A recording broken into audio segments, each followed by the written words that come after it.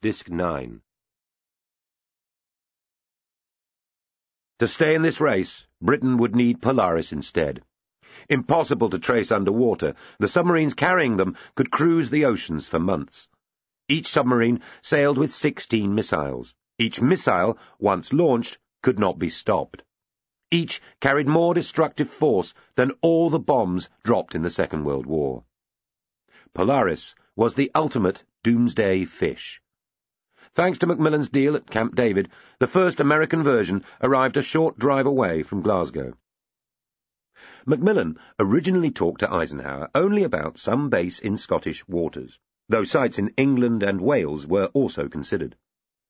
He had been nervous from the start, noting in his diary that a picture could well be drawn of some frightful accident which might devastate the whole of Scotland. The US Navy, however, searching for suitable sites, rejected the Northwest Highlands as too remote. They fixed on the Holy Loch, a steep-sided inlet close to Glasgow. It had deep water, it was easy for navigation, quiet, and yet submarines would quickly be able to hide themselves in the heavy marine traffic leaving and entering the Clyde. It was also close to Scotland's only international airport, Prestwick, which would be handy for American sailors. Macmillan became increasingly alarmed at the promise he had made, writing to Eisenhower that it would surely be a mistake to put down what would become a major nuclear target so near to the third largest and most overcrowded city in this country.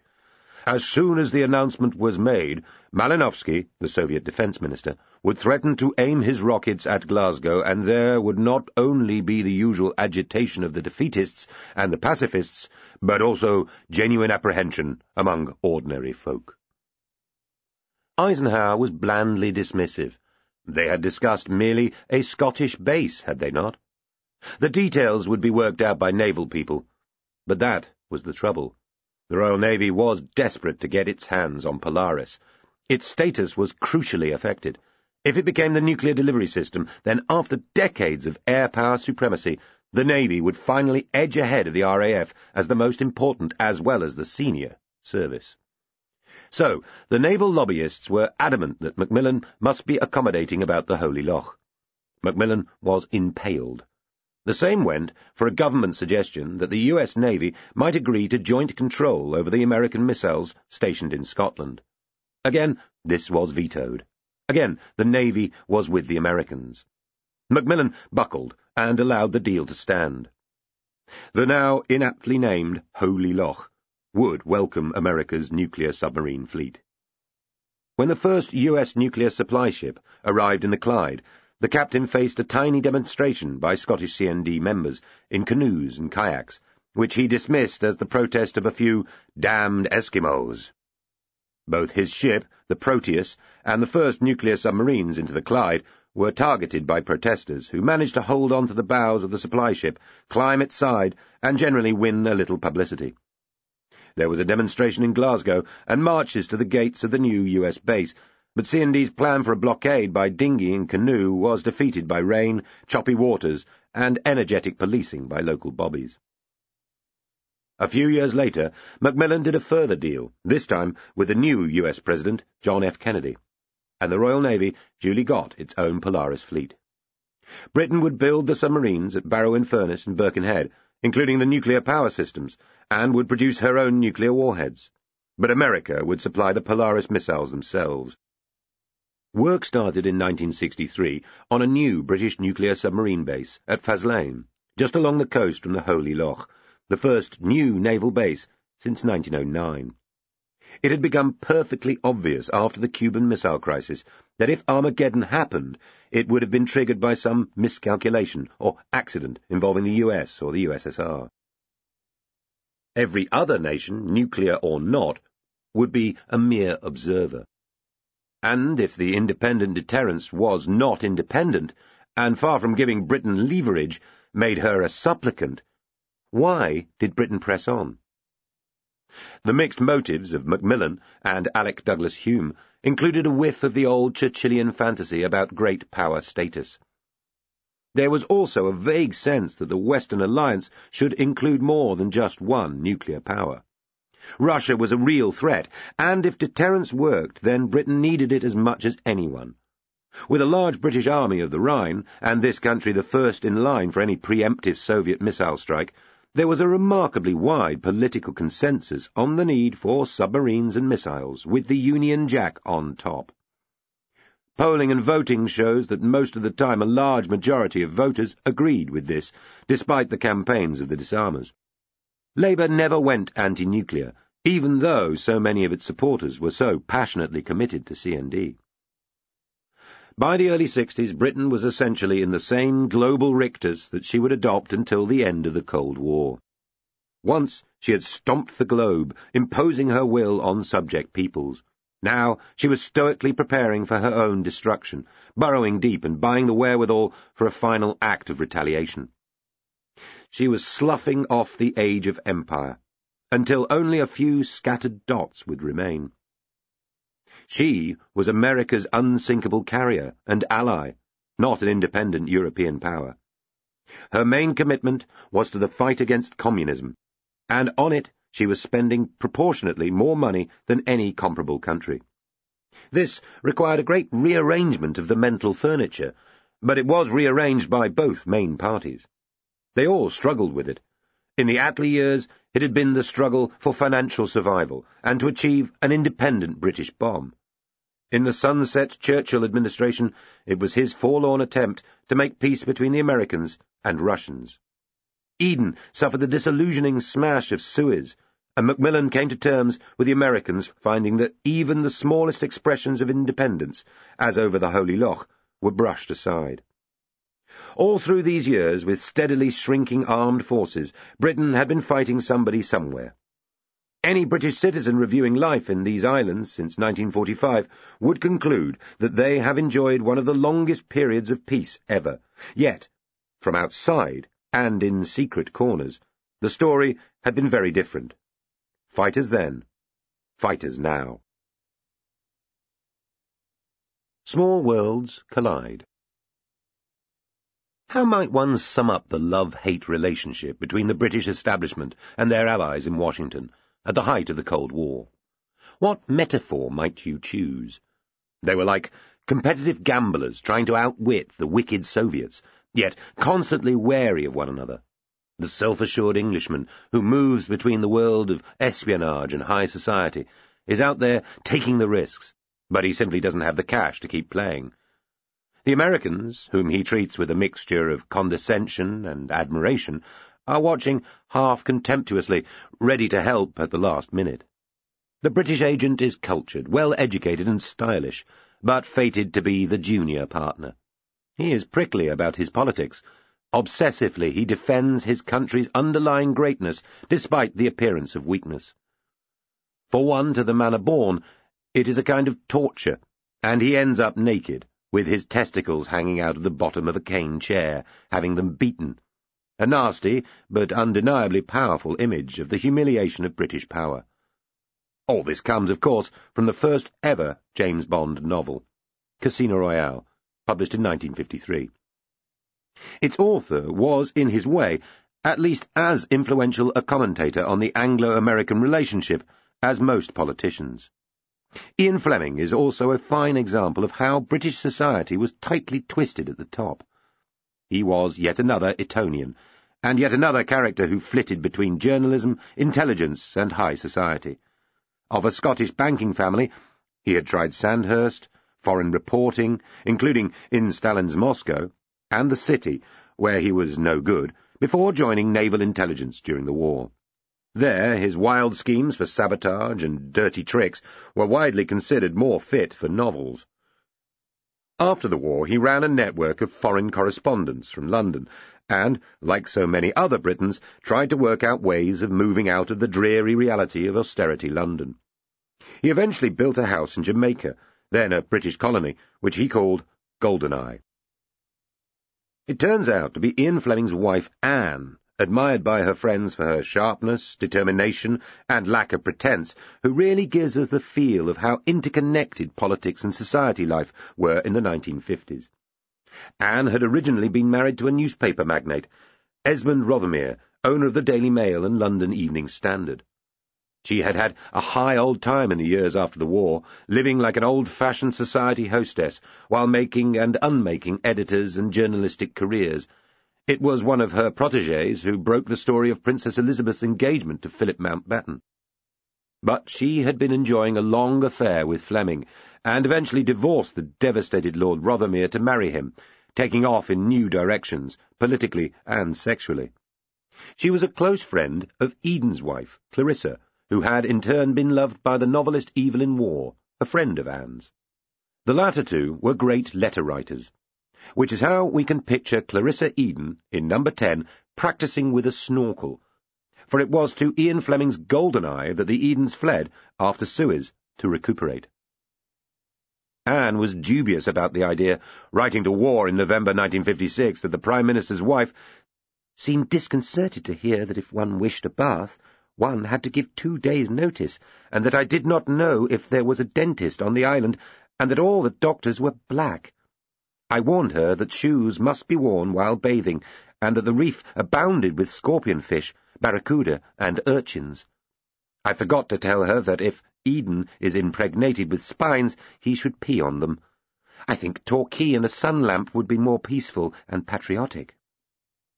The governor of Jamaica was equally concerned, but the Edens, like Noel Coward and many others, did make for the island, and the Flemings' exotic home.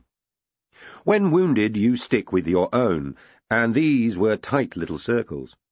Ian and Anne Fleming had originally heard about Burgess and Maclean's defection to Moscow, for instance, while staying with the Edens at Chequers. The memory stayed with them, defending the honour of the British Secret Service at a time when it was stained by treachery was one of Fleming's purposes in his novels. It was not only the worlds of newspapers, Tory politics and writing that Anne Fleming pulled together. A few years after the Edens had visited, she was describing another politician on the island, someone who had become one of her favourite dance partners and lovers. She paints a vivid portrait of the Labour leader Hugh Gaitskell, swimming, then disappearing underwater for a worryingly long time before breaking surface like an amiable hippo. In her letters to friends, she was discreet about her love affair with Gaitskell, though the affectionate animal metaphors slightly give the game away. Later, he is a very inquisitive man. He has a long, inquisitive nose, like the ant-eating tapir. Gaitskell was one of the upper-crust socialists, distrusted by the Labour left. Even so, for such a Tory hostess to have an affair with him would have horrified her friends. It only matters because it shows how small and tight-woven the top of British society still was. You should have seen. Everybody, darling, was there. The history of Britain in the 50s is the history of unconscious conspiracies. The private language of upper-crust diaries and letters is mocking but nervous. The London drinking clubs remain from pre-war times, but the grand houses are shutting down, and the Americans are taking over. In different ways, all these people, from Noel Coward to the newspaper barons, Gaitskell to the Flemings, are struggling with time-warped lives and challenged patriotism. Morals are becoming more fluid. New kinds of pleasure are seeping in. One of his biographers wrote of the Labour leader, "Britain was changing, growing more affluent, beginning to enjoy the peace, and Gaitskell relaxed a little alongside everyone else." Gaitskell himself, meanwhile, was able to appreciate both Flemings, writing of the Bond books in the New Statesman that, "I am a confirmed Fleming fan," or should it be addict?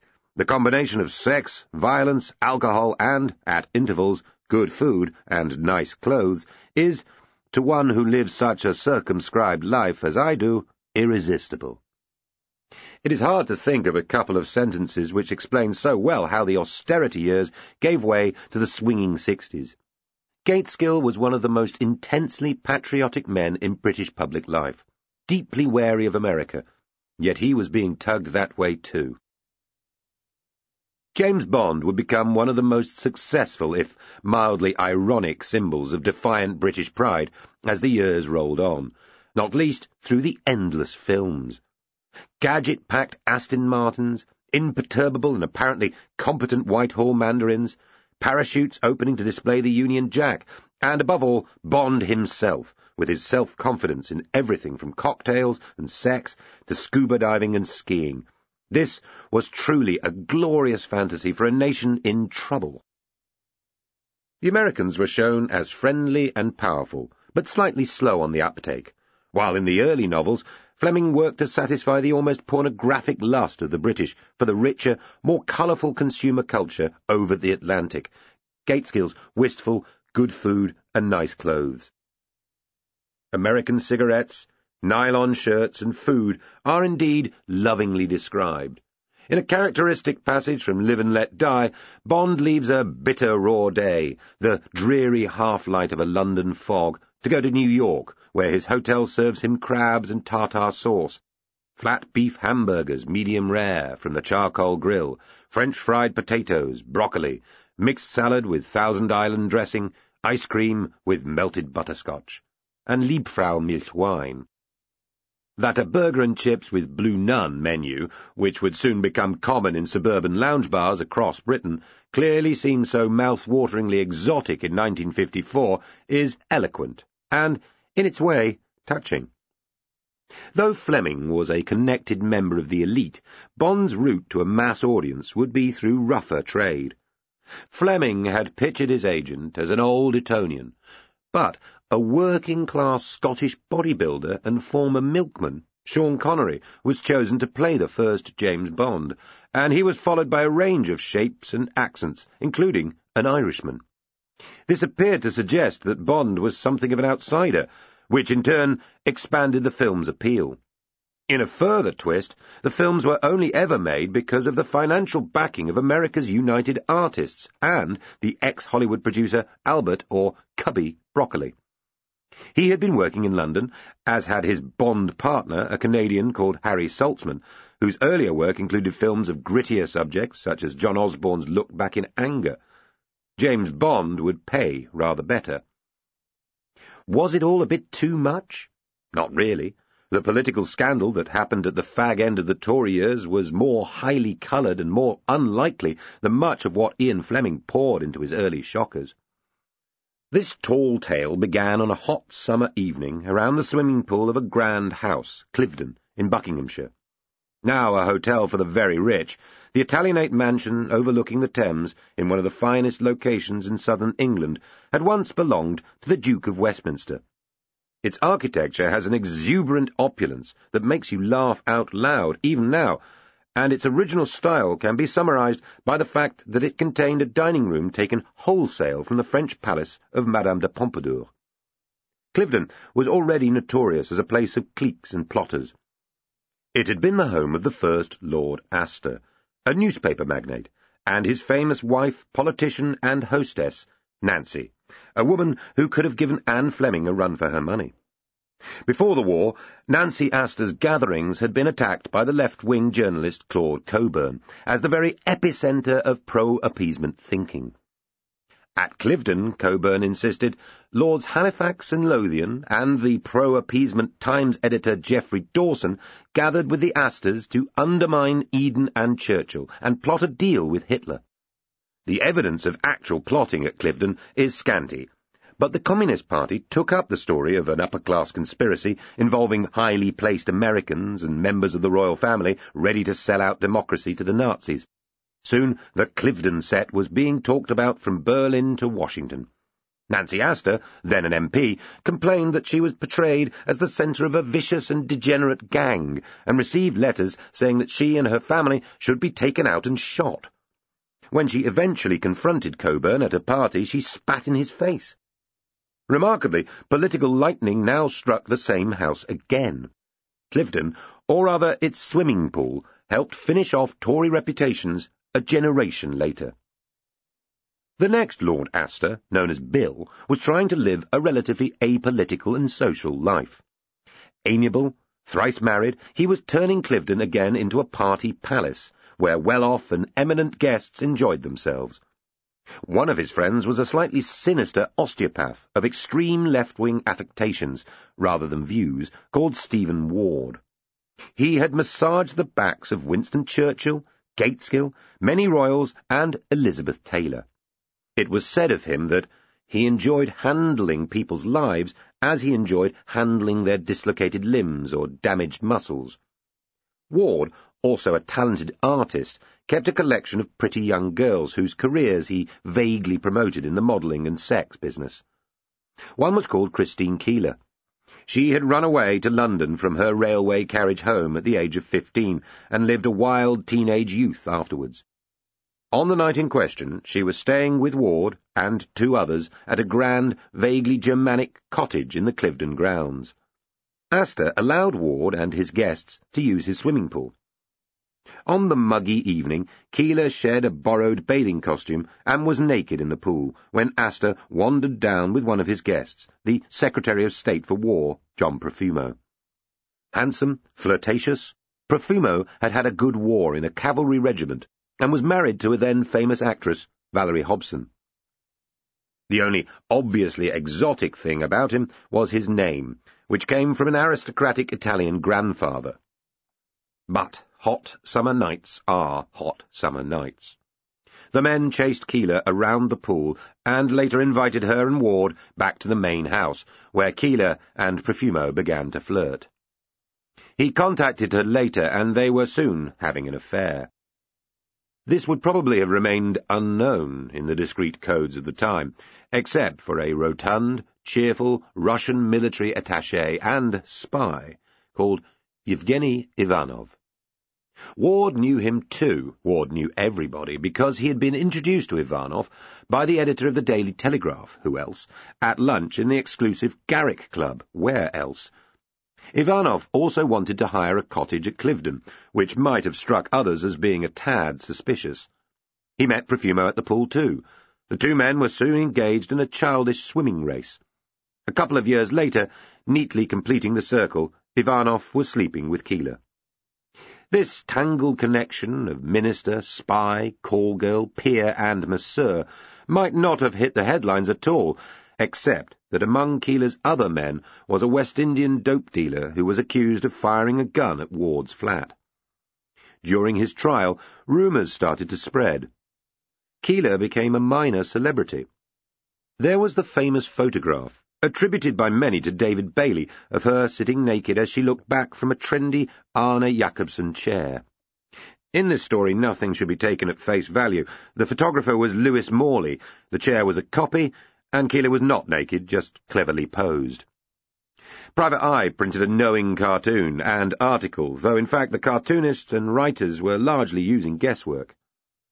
Keeler had been hanging round the same crowd as the satirists, and her connections were widely known in London. The Private Eye story so alarmed Stephen Ward, however, that he turned up at the magazine's grimy Soho offices and confirmed the lot. Political London is a village, and soon the story was raised in the Commons by George Wigg, an unpleasant ex-Army Labour MP and friend of Harold Wilson's, who happened to loathe Profumo. The panicking minister was hauled in and interrogated late at night by the government whips. He hotly denied that he had had sex with Keeler, a lie he then repeated to the Commons. The Prime Minister, like the rest of the Tory hierarchy, believed him. Jack Profumo was tormented by what he had done. As the Labour opposition leader, Harold Wilson, sent Macmillan further lurid allegations that Ward had tried to get nuclear secrets from Profumo, using Keeler and pillow talk, the minister fled on holiday to Italy. He there admitted the truth to his wife and returned to make a public confession. He was instantly ruined, spent the rest of his life in private voluntary work in London, atoning for what he had done, and ended his life widely respected and officially honoured for his charity work. But you never escape a name that memorable. More than 40 years on, newspaper billboards announced, "Sex Scandal Minister Dies." Back in 1963, the press was in particularly vengeful mood. During his trial for living off the earnings of prostitution, Ward killed himself with an overdose.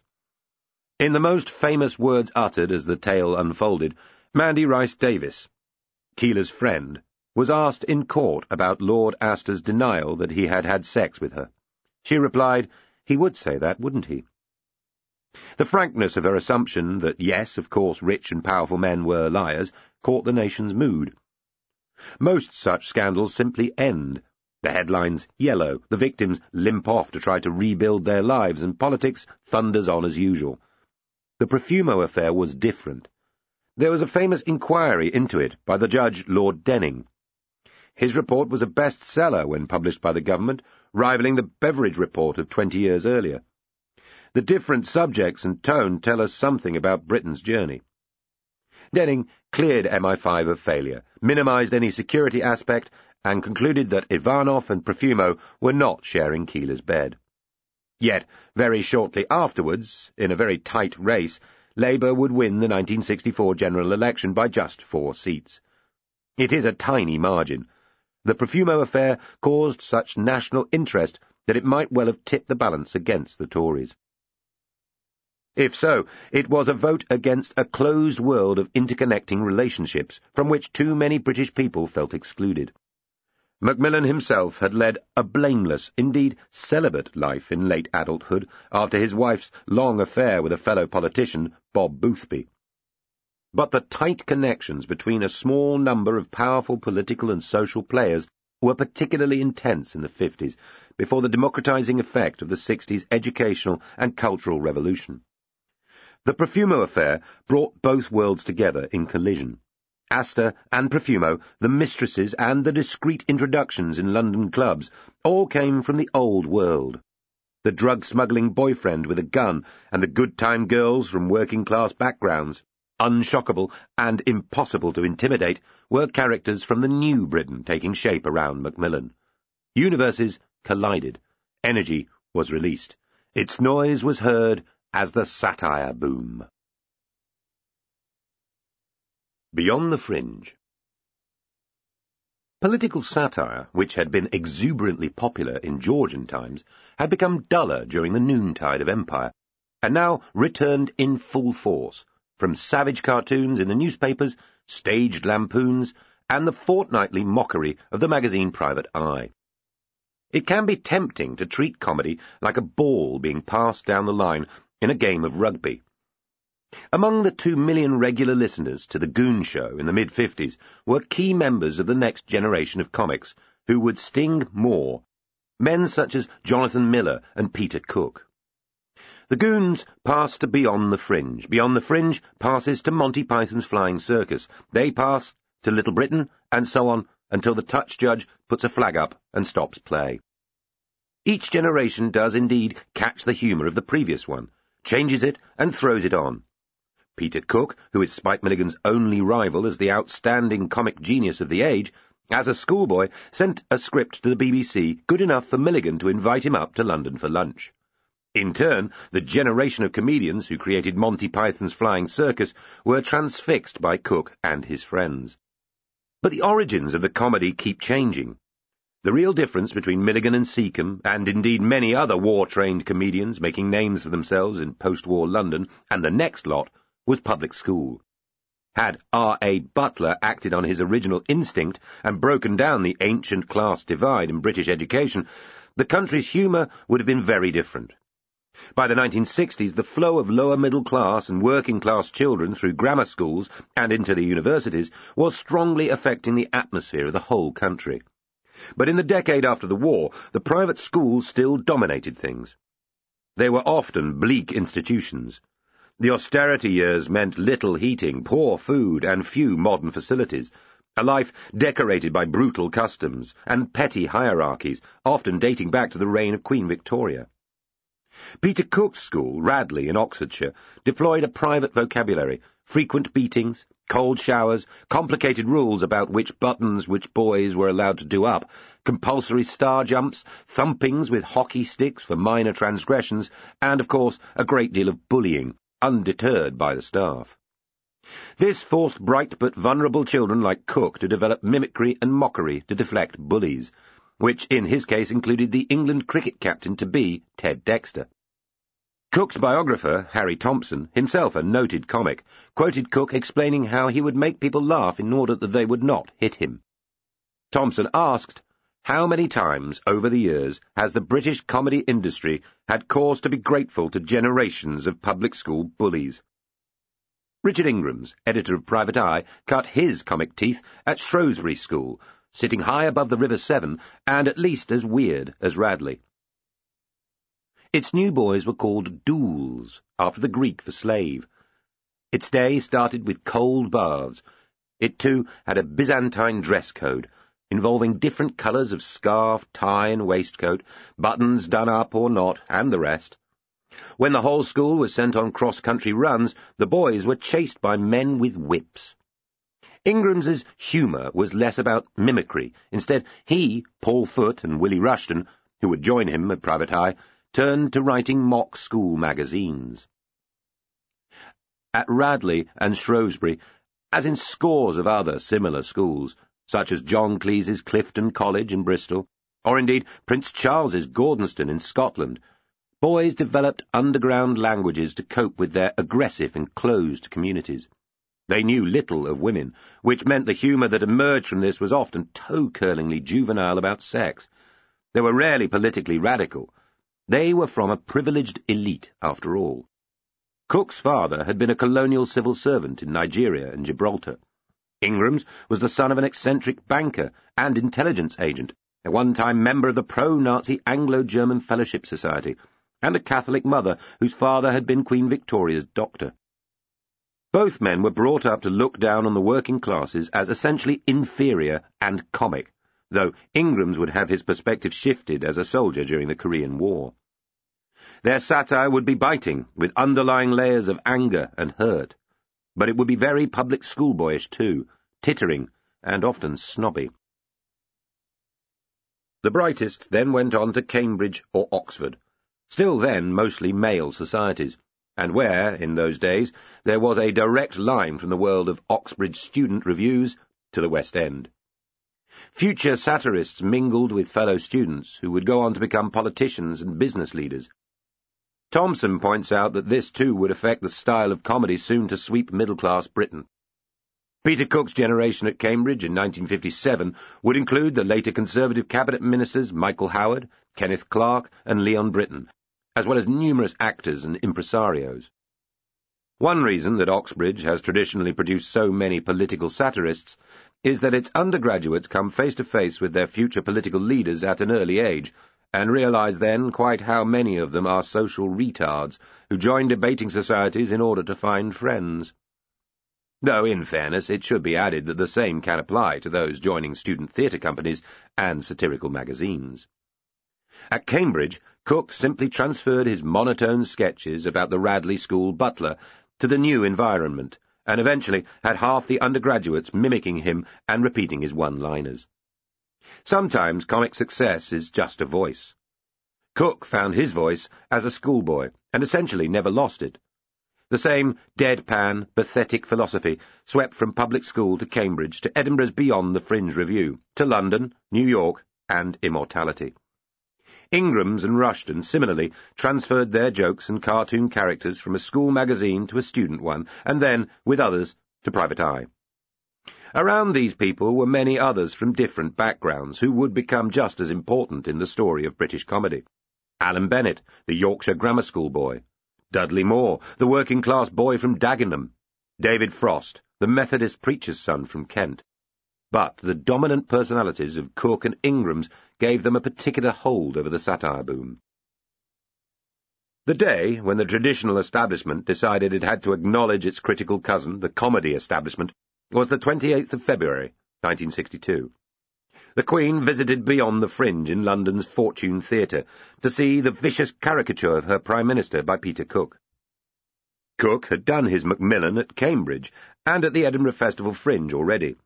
In London, he had been playing to packed houses since the previous May. There had been protests and walkouts by people outraged at seeing the Queen's First Minister lampooned in public.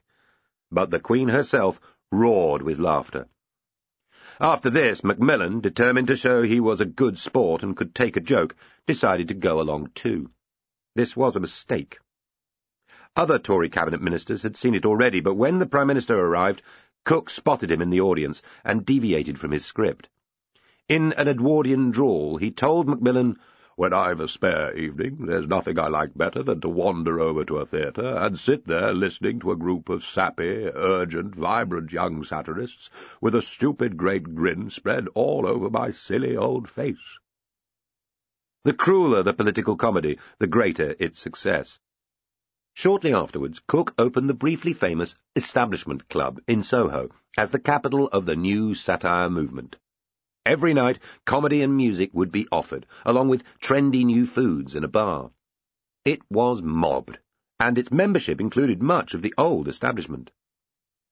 Everybody, it seemed, wanted a part of the new comedy, including some who weren't very funny themselves. A spin-off revue, where David Frost was doing his own version of Cook's Macmillan, was visited by the gangsters of the moment, the Cray twins. A few months after the Queen's visit, Cook bought the fledgling Private Eye too, where Richard Ingrams would soon become editor. The BBC was just holding its breath to see whether the satire boom could survive on screen, with That Was the Week That Was, again compared by Frost. It ran for a short season until hurriedly taken off the air as the 1964 election approached. For a short time it seemed that a small bunch of university comics had created a republic of laughter strong enough to change the country. This was an illusion, never shared by the key players themselves. Cook had had the idea for his club many years earlier, visiting West Germany, and would refer wryly to the great tradition of those satirical clubs of the 1930s that had done so much to prevent the rise of Adolf Hitler. He said different things at different times about Macmillan and the Tories. Right-wing friends tended to think he was right-wing, and socialists thought he was one of theirs, but if Peter Cook had any politics, they were never consistent, and always took second place to a good punchline. Richard Ingrams was certainly no socialist. His independent-minded Tory radicalism allowed him to flay party placemen from all sides, and he was compared to that great 19th-century radical Tory, William Cobbett. Harold Wilson, observing with delight the satirical onslaught on Macmillan and Alec Douglas Hume, later tried to ingratiate himself with Private Eye when he became Prime Minister, inviting Ingrams to Downing Street and professing himself a great admirer of satire. His reward was to become one of the magazine's most loathed and aggressively pursued targets as the Labour years rolled on. There were politically minded people at the edges of the satire movement of the early 60s, many of them radicalised by C&D, and on the left of the Labour Party. Fluck and Law, who would go on to create the latex puppetry of Spitting Image, were socialist friends of Peter Cook's. Richard Ingram's closest friend was probably Paul Foot, nephew of the Labour politician Michael Foot, who became a leading light in the Socialist Workers' Party, and a fine investigative journalist. But there was no organic link between the left of British politics and the wave of comedians, mimics and journalists who tore down the facade of Tory Britain 15 years after the war. There could not have been. Too many of the satirists were public schoolboys, getting their own back on the nation's authority figures just as they tried to get their own back on schoolmasters and bullies. Macmillan was for them, in essence, just the head of a decaying prep school. Labour was full of lower middle class and working class people with their funny accents and limited little lives. If there was any alliance, it was very short, and entirely one of convenience. Conclusion. A country of cliques is over. The story of Britain in the years after the fall of Attlee's New Jerusalem, and before the 60s really began to swing, is the story of a country still run by cliques and in-groups, rather than by visionary individuals, still less the masses. Understand the networks, the clubs, and the personal associations, and you will understand the system. For the Tories, public school and Oxbridge links, even family ones, had provided the fuse box of power. Post-war growth had given clique politics a good run. But this Britain eventually failed. It failed over Suez, over the growing signs of economic failure, in its late attempt to copy French central planning, and in its inability to grasp the new culture and society growing up all around it. The symbols of that failure were the spy scandals, the Profumo affair, and the rising froth of satirical laughter. Macmillan had finished it off, bloodily, on the Night of the Long Knives. Before this act of almost domestic butchery, There was still a notion that the chaps at the Turf Club, the old families with their stalking and salmon rivers, that web of old Etonian cronies, could maintain British authority and self-confidence despite the local difficulties of a disintegrating empire and a weak economy. That they could hang together. Patently, they could not. The final stage in the collapse of the old authority came with Macmillan's illness and resignation, and the stitch-up which eventually put the bony, amiable, slightly bemused Lord Hume of the Hersal into number 10 as the fourth Tory Prime Minister in a row. Much of British politics still came down to class, which threw up many ironies. In this case, it was the long, ultimately successful legal fight by a Labour left-winger, Lord Stansgate, better known as Anthony Wedgwood Benn, better known still as Tony Benn, to disclaim or throw off his peerage. His success in court electrified the Tory struggle. There were Tories in the Commons who were popular candidates to replace Macmillan, above all Rab Butler. Yet the new ability to fling off a coronet and become a commoner, and thus possibly an MP in the Commons, meant two other prominent Conservatives could now take part in the race. One was Lord Hailsham, a clever, popular, but ultimately rather undignified man, favoured by Macmillan. The other was Lord Hume. Macmillan was far less ill than he thought, but the news that he would go turned the Tory conference of October 1963, normally a placid and deferential gathering, into wild and hysterical seaside hustings. Lord Hailsham made it clear he would renounce his peerage, but then discredited himself with a display of crude and exhibitionistic self-promotion. Macmillan quickly dropped him as favourite. Some suggest because he did not want a successor who would be there for long, just in case he could manage a comeback. Rab Butler made a poor speech, leading some to wonder if he really wanted to be Prime Minister. He was a great mind, and much admired by the brighter Tories, but he lacked the slightest evidence of killer instinct. Enoch Powell, one of his supporters, said they had put the gun in his hands, but he refused to fire it. Macmillan coldly dismissed him as lacking the last 6 inches of steel. Up in London, Macmillan was still ill in bed and arranged for the various grandees of the party to take soundings among the MPs, party workers, peers, and constituency chairmen. This highly unscientific survey produced Lord Hume's name, and he was duly proposed by Macmillan, invited by the Queen, accepted, renounced his peerage, won a by-election in a then-tame Scottish Tory constituency, and duly entered number 10. Fast work, my lord. Widely liked but self-effacing, Lord Hume, Macmillan's Foreign Secretary, had a political career which led right back to the Chamberlain government and the Munich appeasement of Hitler. This did not and should not have counted against him entirely. Butler had also been an appeaser. So had, for a while, Hailsham. Indeed, so had most of the Tory party at the time. But Hume seemed utterly against the spirit of the new decade. He was the ultimate Grousemoor Tory, but without Macmillan's wily toughness.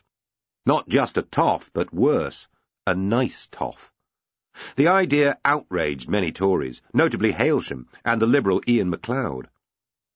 Powell was equally livid, and both men refused to serve under Hume, who was described by press commentators at the time as a cretin, and this half-witted Earl. In a famous article in The Spectator, Ian MacLeod, as editor, attacked the choice as a stitch-up by the Conservative Party's magic circle. He narrated the key soundings involving Macmillan and functionaries such as Lords Dilhorn, Poole and St Aldwyn, pointing out in a devastating aside, 8 of the 9 men mentioned in the last sentence went to Eton. As it happened, Alec Douglas Hume went on to be a tougher opponent than Harold Wilson had expected. An Etonian schoolboy contemporary, the writer Cyril Connolly, had described the new Prime Minister as the kind of graceful, tolerant, sleepy boy who is showered with favours and crowned with all the laurels. In the 18th century he would have become Prime Minister before he was 30. As it was, he appeared honourably ineligible for the struggle for life. Hume proved Connolly wrong, at least in getting to the Premier position and in being ready to fight for it. Later he would return as Heath's Foreign Secretary in 1970 to 74. and lived long to be a much-liked grand old man of Toryism. Yet he never overcame the handicap of being a symbol of the old ways. As Prime Minister in the early 60s, he was out of time, and immaculately turned out anachronism. Macmillan unwittingly pointed this out in a draft of his resignation letter to the Queen, in which he cheerfully described Hume as clearly a man who represents the old governing class at its best. By 1964, that class was bust. Wilson put it well. We are living in the jet age, but we are governed by an Edwardian establishment mentality. Though in theory opposed to this fusty, clique-ridden world, behind the clothing and language, Labour leaders were not quite as different as they liked to appear. That party, too, was a cluster of competing clubs and networks, whose own connections to business were chance friendships which would later cause much embarrassment.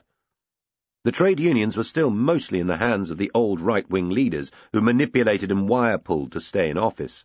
Whitehall was run by a tiny elite of clubmen, the hyper-educated classicists from Oxbridge in their striped trousers and stiff collars, who knew they were cleverer than any elite anywhere else. The Liberals, under their charismatic leader Joe Grimmond, stood outside the inner clubs of 50s power, which was no doubt why they began to have some spectacular by-election successes towards the end of the Tory years, particularly in Cornwall, Wales and Scotland.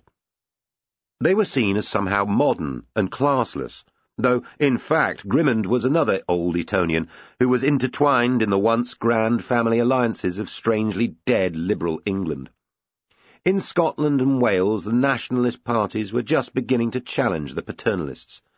But when Anthony Sampson published Anatomy of Britain, he had illustrated it with a sprawling diagram of intersecting circles to show the closed and nepotistic systems under which the country was organised. It was probably the most influential piece of journalism of his long career, and as potent in its way as the coining of the word establishment by another journalist, Henry Fairley, at around the same time. Of course, all advanced societies have establishments. France swapped her great Catholic families for the intellectual elites of the de Gaulle era. German industrialists cooperated cosily together in their assault on world markets. Even the United States has its Ivy League colleges and grand families interlinked from Wall Street to Washington. But in democracies, elites require prestige to survive. They need to have spread their successes widely enough to retain authority. The British elites of the early 60s failed this test.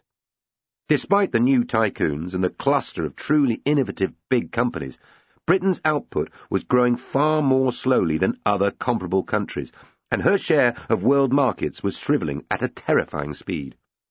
Despite outside shocks from Indian independence to Suez, from the Sterling crises and the failure of weapons systems, to France's rejection of her application for common market membership, the country had made no radical change of direction.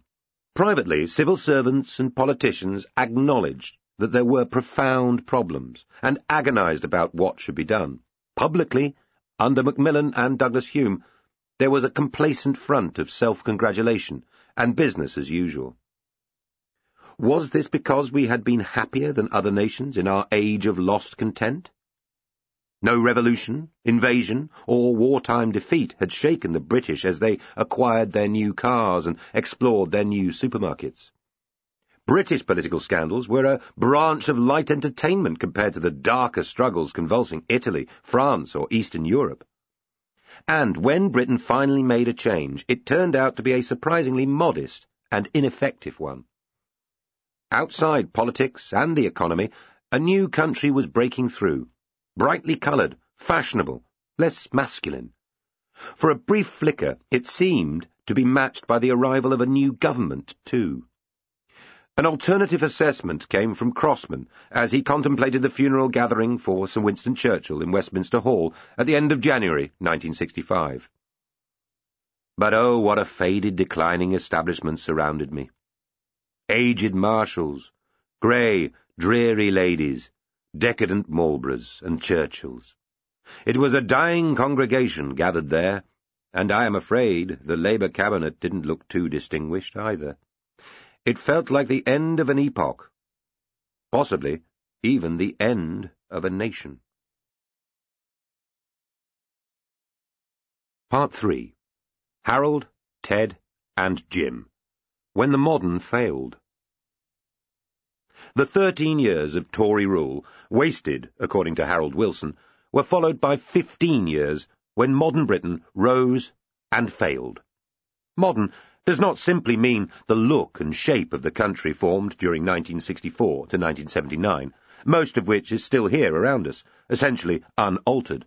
The motorways and mass car economy, the concrete architecture, the rock music, the high street chains. It also means a belief in planning and management. This was the time of practical men, educated in grammar schools, sure of their intelligence, rolling up their sleeves and taking no nonsense. They were going to scrap the old and fusty, whether that meant the huge Victorian railway network, the grand Edwardian government palazzos in Whitehall, the historic regiments, terraced housing, hanging, theatre censorship, the prohibitions on homosexual behaviour and abortion, the ancient coinage, and the quaint county names. Bigger, in general, would be better. Huge, comprehensive schools would be more efficient than the maze of selective and rubbish-dump academies. The many hundreds of trade unions would resolve themselves into a few leviathans, known only by their initials. Small companies would wither and combine, and ever larger corporations would arise in their place, ruthless and managed on the latest scientific American lines. Britain herself would cease to be a small independent trader and would merge into the largest corporation then available, the European Community. This was managerial self-confidence which would be smashed to pieces during the 70s and never recover. Just 7 men dominate the politics of these 13 years. They are the 3 Prime Ministers, Harold Wilson, Edward Heath, and James Callaghan.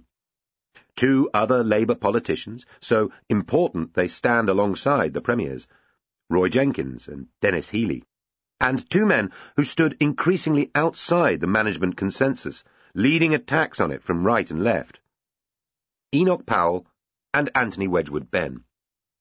All have appeared briefly in this history already, but these were the years when they truly mattered. Of the 5 insiders, none was born into remotely rich or powerful families. 4 of them, Wilson, Heath, Jenkins, and Healey, were grammar school boys, who had elbowed their way to an elite university education. The 5th, Jim Callaghan, had a rougher start.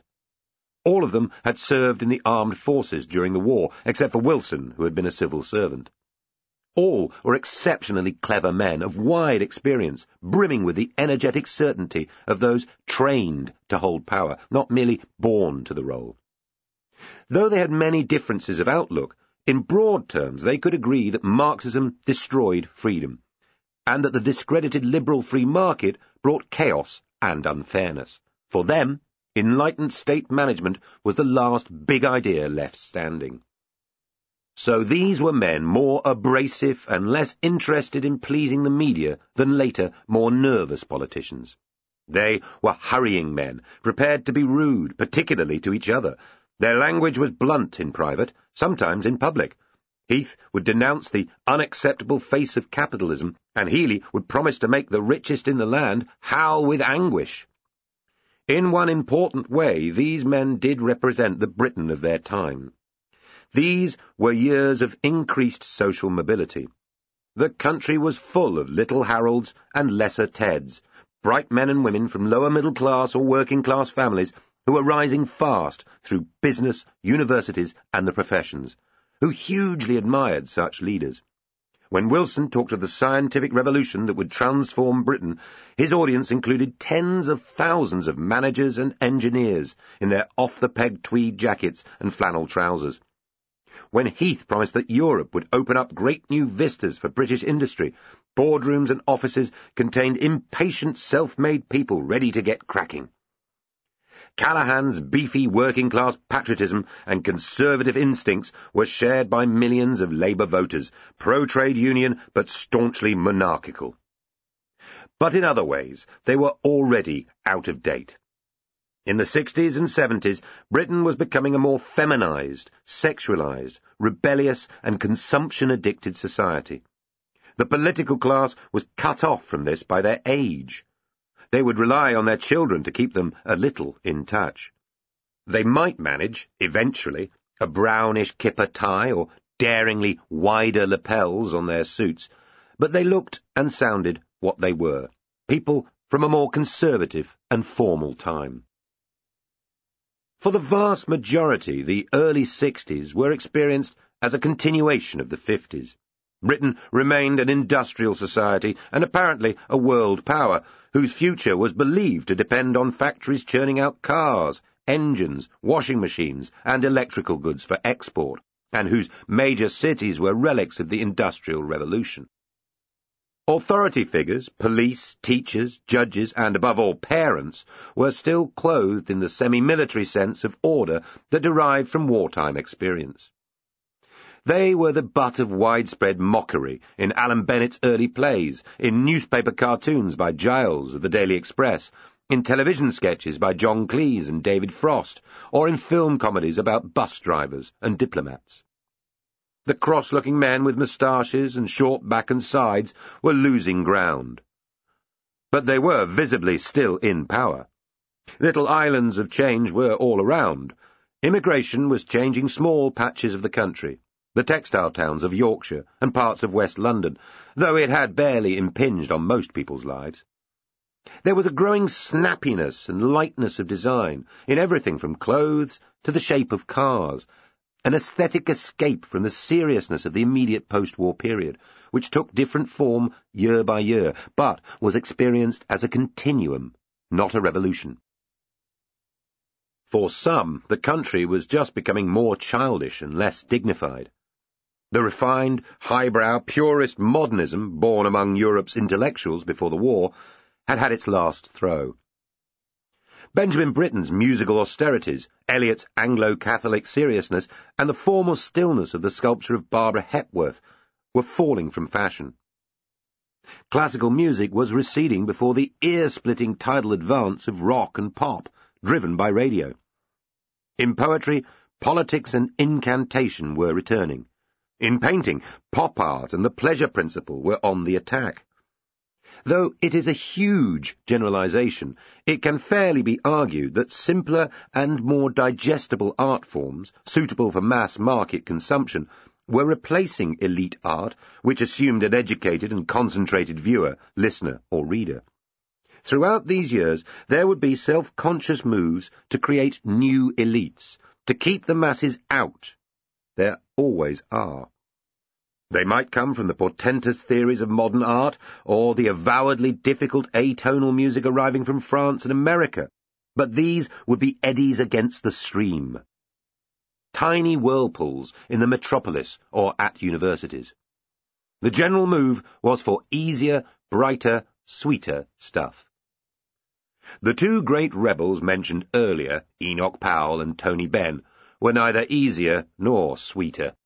They had shared much with the Five Insiders, and indeed would remain insiders through part of this era, Powell until he was finally expelled from the Tory shadow cabinet for his anti-immigration speech of 1968, and Benn until his increasing radicalism made him the silly socialist Satan of the later 70s. They both rejected the consumer society growing around them in favour of a higher vision. Powell's was a romantic dream of an older, tougher, swashbuckling England, free of continental and imperial entanglements, populated by spiky, ingenious, hard-working and white people rather like himself. Benn's was of a socialist commonwealth, equal, republican, dominated by scientifically minded people thinking everything through from first principles, rather as he saw himself. Both visions required British independence, a self-sufficient island which ran entirely against the great forces of the time. Both were fundamentally nostalgic. If Powell harked back to the energetic Victorians, Benn dreamed of Puritan revolutionaries. Both drew sustenance from people around them who seemed to be excluded from mainstream politics. For Powell, it was the Wolverhampton constituents who had immigration imposed on them, and the small shopkeepers drowning under red tape and taxes. For Ben, it was the radical shop stewards' committees on the Clyde or in Midlands factories, and his children's generation protesting against Vietnam. In return, viewed from Fleet Street or the pulpits of broadcasting, each man was seen as an irrelevance, marching off to nowhere. Yet, Powell was the prophet after whom Margaret Thatcher would stride into power, while Ben represented a militant leftism which very nearly seized control of the Labour Party itself. The little spherical thing. No period of British parliamentary history has been as well and copiously described by those who were there as have the Wilson administrations of 1964 to 1970. Two of the key ministers, Roy Jenkins and Denis Healey, wrote autobiographies which rank as the finest such books ever. The governments contained 3 diarists of superb quality and rare descriptive honesty. Richard Crossman blew the lid off cabinet confidentiality. Barbara Castle was the most effective female politician in Labour history. Ben's diaries are simply unparalleled descriptions of the age. Wilson himself was no great writer. He nevertheless produced a monumental tome on the governments which sets out his side of the story in wearisome detail. James Callaghan did the same. Two of the best biographies in modern politics, by Ben Pimlott and Philip Ziegler, were devoted to Wilson. Other very fine accounts of the time include biographies of all the key players, as well as a small bookshelf of further memoirs by aides, press officers, lawyers, newspapermen, diplomats, and backbenchers. There is also a large literature devoted to the various theories about whether Wilson was a Soviet spy and whether MI5 agents and assorted extremists really tried to remove him from office. As a result, we know more about what individual ministers were thinking and doing, and more about their internal feuds with officials and each other than is the case for any previous government. Among later ones, only the Thatcher years have been as carefully chronicled, though its diarists were never top rankers. Yet the figure bobbing at the centre of this oceanic ebb and flow of words remains strangely obscure. It was said of Stalin during his rise through the Soviet power game that he was a grey blur. Wilson too can seem a grey blur, moving from a stolid lower-middle-class boyhood in Huddersfield, where his main enthusiasms were school learning and the Boy Scouts, through a quiet, fact-grinding career at Oxford, winning prizes but keeping well clear of the politically glamorous set, until he became an academic economist and wartime civil servant. In letters and contemporary descriptions, he comes over as doughy, cautious, priggish, immensely able but not likeable.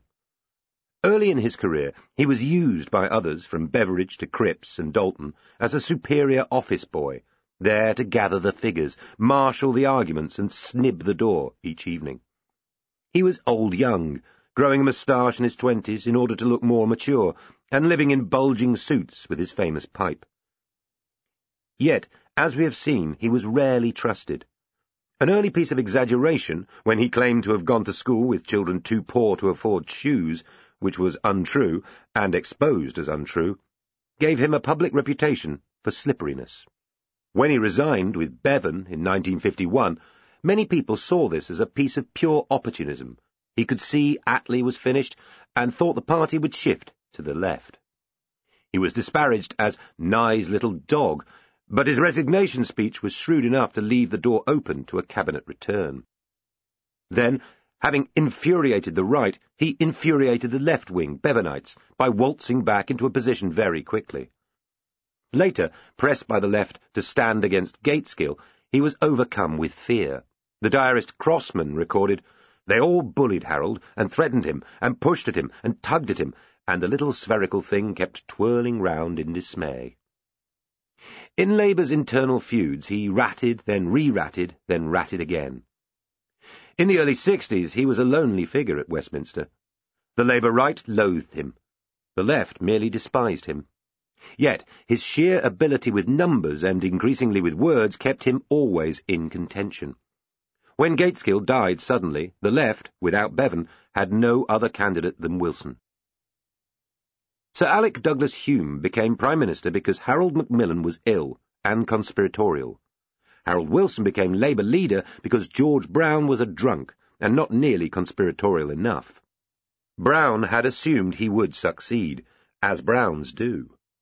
He was a richly talented working-class man, a lorry driver's son from South London, who rose through the trade union movement and entered Parliament in the Attlee landslide of 1945. With huge black eyebrows, a round red face, charm, and a killer glare, he established himself as a forthright and at times brilliant speaker and an able young minister. He could be famously rude, but also delightful and winning, and when Gaitskell died, was the obvious person to take over, at least from the point of view of the right and centre of the party. The trouble, as Tony Crosland put it, was that Brown was also a neurotic drunk. The party's choice, he went on, was now between a crook and a drunk. Brown's drinking was heavy and his personality mercurial.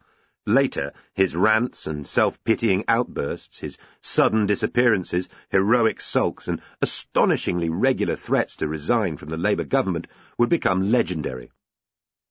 A typical story about him, probably apocryphal, has him attending an official reception in Peru and, very inebriated, approaching a willowy figure in scarlet for a dance. Brown is repulsed and protests grandly that he is Her Britannic Majesty's Secretary of State for Foreign and Commonwealth Affairs. Why could he not have a nice dance? The reply comes, for 3 reasons, Mr. Brown. First, because you are disgustingly drunk. Second, because that music is not a dance, but our national anthem. And third, because I am the Cardinal Archbishop of Lima. The story, at least, demonstrates why Brown's reputation would entertain, as well as appall, the Westminster village.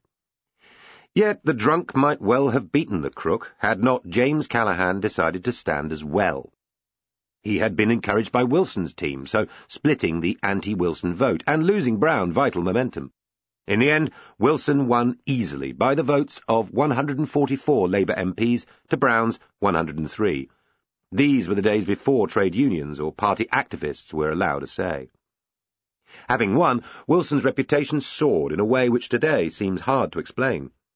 All his weaving, double-crossing, opportunism and deceptions were now forgiven, or at any rate, forgotten. The press hailed him as a youthful master of his craft, a devastatingly witty speaker, man of the hour. Wilson's speeches had certainly improved immensely, and he was an acknowledged maestro of the put-down and witty aside, essential in an age of open meetings and hecklers. He developed an acid line of attack on the easy targets of Macmillan and then Douglas Hume, and was full of vague but inspiring-sounding thoughts such as, the Labour movement is a crusade or it is nothing, and we need men with fire in their belly and humanity in their heart. Yet his political thinking, as distinct from his political tactics, was stodgily conventional. He thought Britain was badly run and old-fashioned, but believed more central planning, preferably by grammar school-educated technocrats like himself, would solve the problem. He was hardly young, an old-looking 46, whose image was comfortingly respectable. He harped on about preferring beer to champagne, tinned salmon to smoked salmon, HP sauce to any other sauce, and being a quiet, provincial sort. He seemed prudish about sex, still a Methodist Boy Scout at heart, and in many ways out of kilter with the fashionable, risk-taking, youthful Britain all around him. So why did he seem so good? Partly it was a simple matter of class. He might send his children to private schools and live in Hampstead, but Wilson came across as a simple and ordinary man, a breath of fresh air compared to the old Etonians whose fumbling rule was ending. He was the political equivalent to the men breaking through elsewhere in public life. The tweed-jacketed lecturers of Kingsley Amis novels, or David Frost with his nasal vowels on television, or Richard Hoggett, the plain-speaking lecturer called at the Lady Chatterley trial. He lacked deference. His calm impertinence delighted millions. Here, in a world still run by the old lot, was a clever new man who took it for granted that he was better than the old lot. In Frost's off-the-cuff summation, it was smart Alec against dull Alec. Of course, Wilson was not really any kind of outsider in politics. As an old Whitehall hand who had worked in the Cabinet Office and with Beveridge, who had visited Moscow and Washington for complex trade and business talks, he was formidably experienced by the time he took office, simply a different brand of insider. Yet he turned this to his advantage too. Britain had been going through a time of self-doubt, partly because of the seedy revelations of the Profumo affair and fears of moral decay among the old ruling class, but more importantly, because of economic decline. Wilson's propaganda triumph was to bring the two themes together. The country needed to sweep away privilege and cobwebbed aristocracy, and replace it with ruthless and purposive modern planning. Faced with the choice between socialists of the far-left variety and the capitalist toffs, Wilson found a third way that would have appealed to Tony Blair 30 years later. It sounded unanswerable, exciting, yet vague. It was science. In his speech to Labour's 1963 conference, the most famous he ever made, Wilson promised a scientific revolution which would require wholesale social change. The Britain that is going to be forged in the white heat of this revolution will be no place for restrictive practices or for outdated methods. Those charged with the control of our affairs must be ready to think and speak in the language of our scientific age. It was a time, after Sputnik, when the awesome power of communist Russian science mesmerized and terrified the West. Wilson said he had studied the formidable Soviet challenge in the education of scientists and technologists, and above all, in the ruthless application of scientific techniques in Soviet industry. As a Democrat, he rejected their methods, but we must use all the resources of democratic planning, all the latent and undeveloped energies and skills of our people to ensure Britain's standing in the world.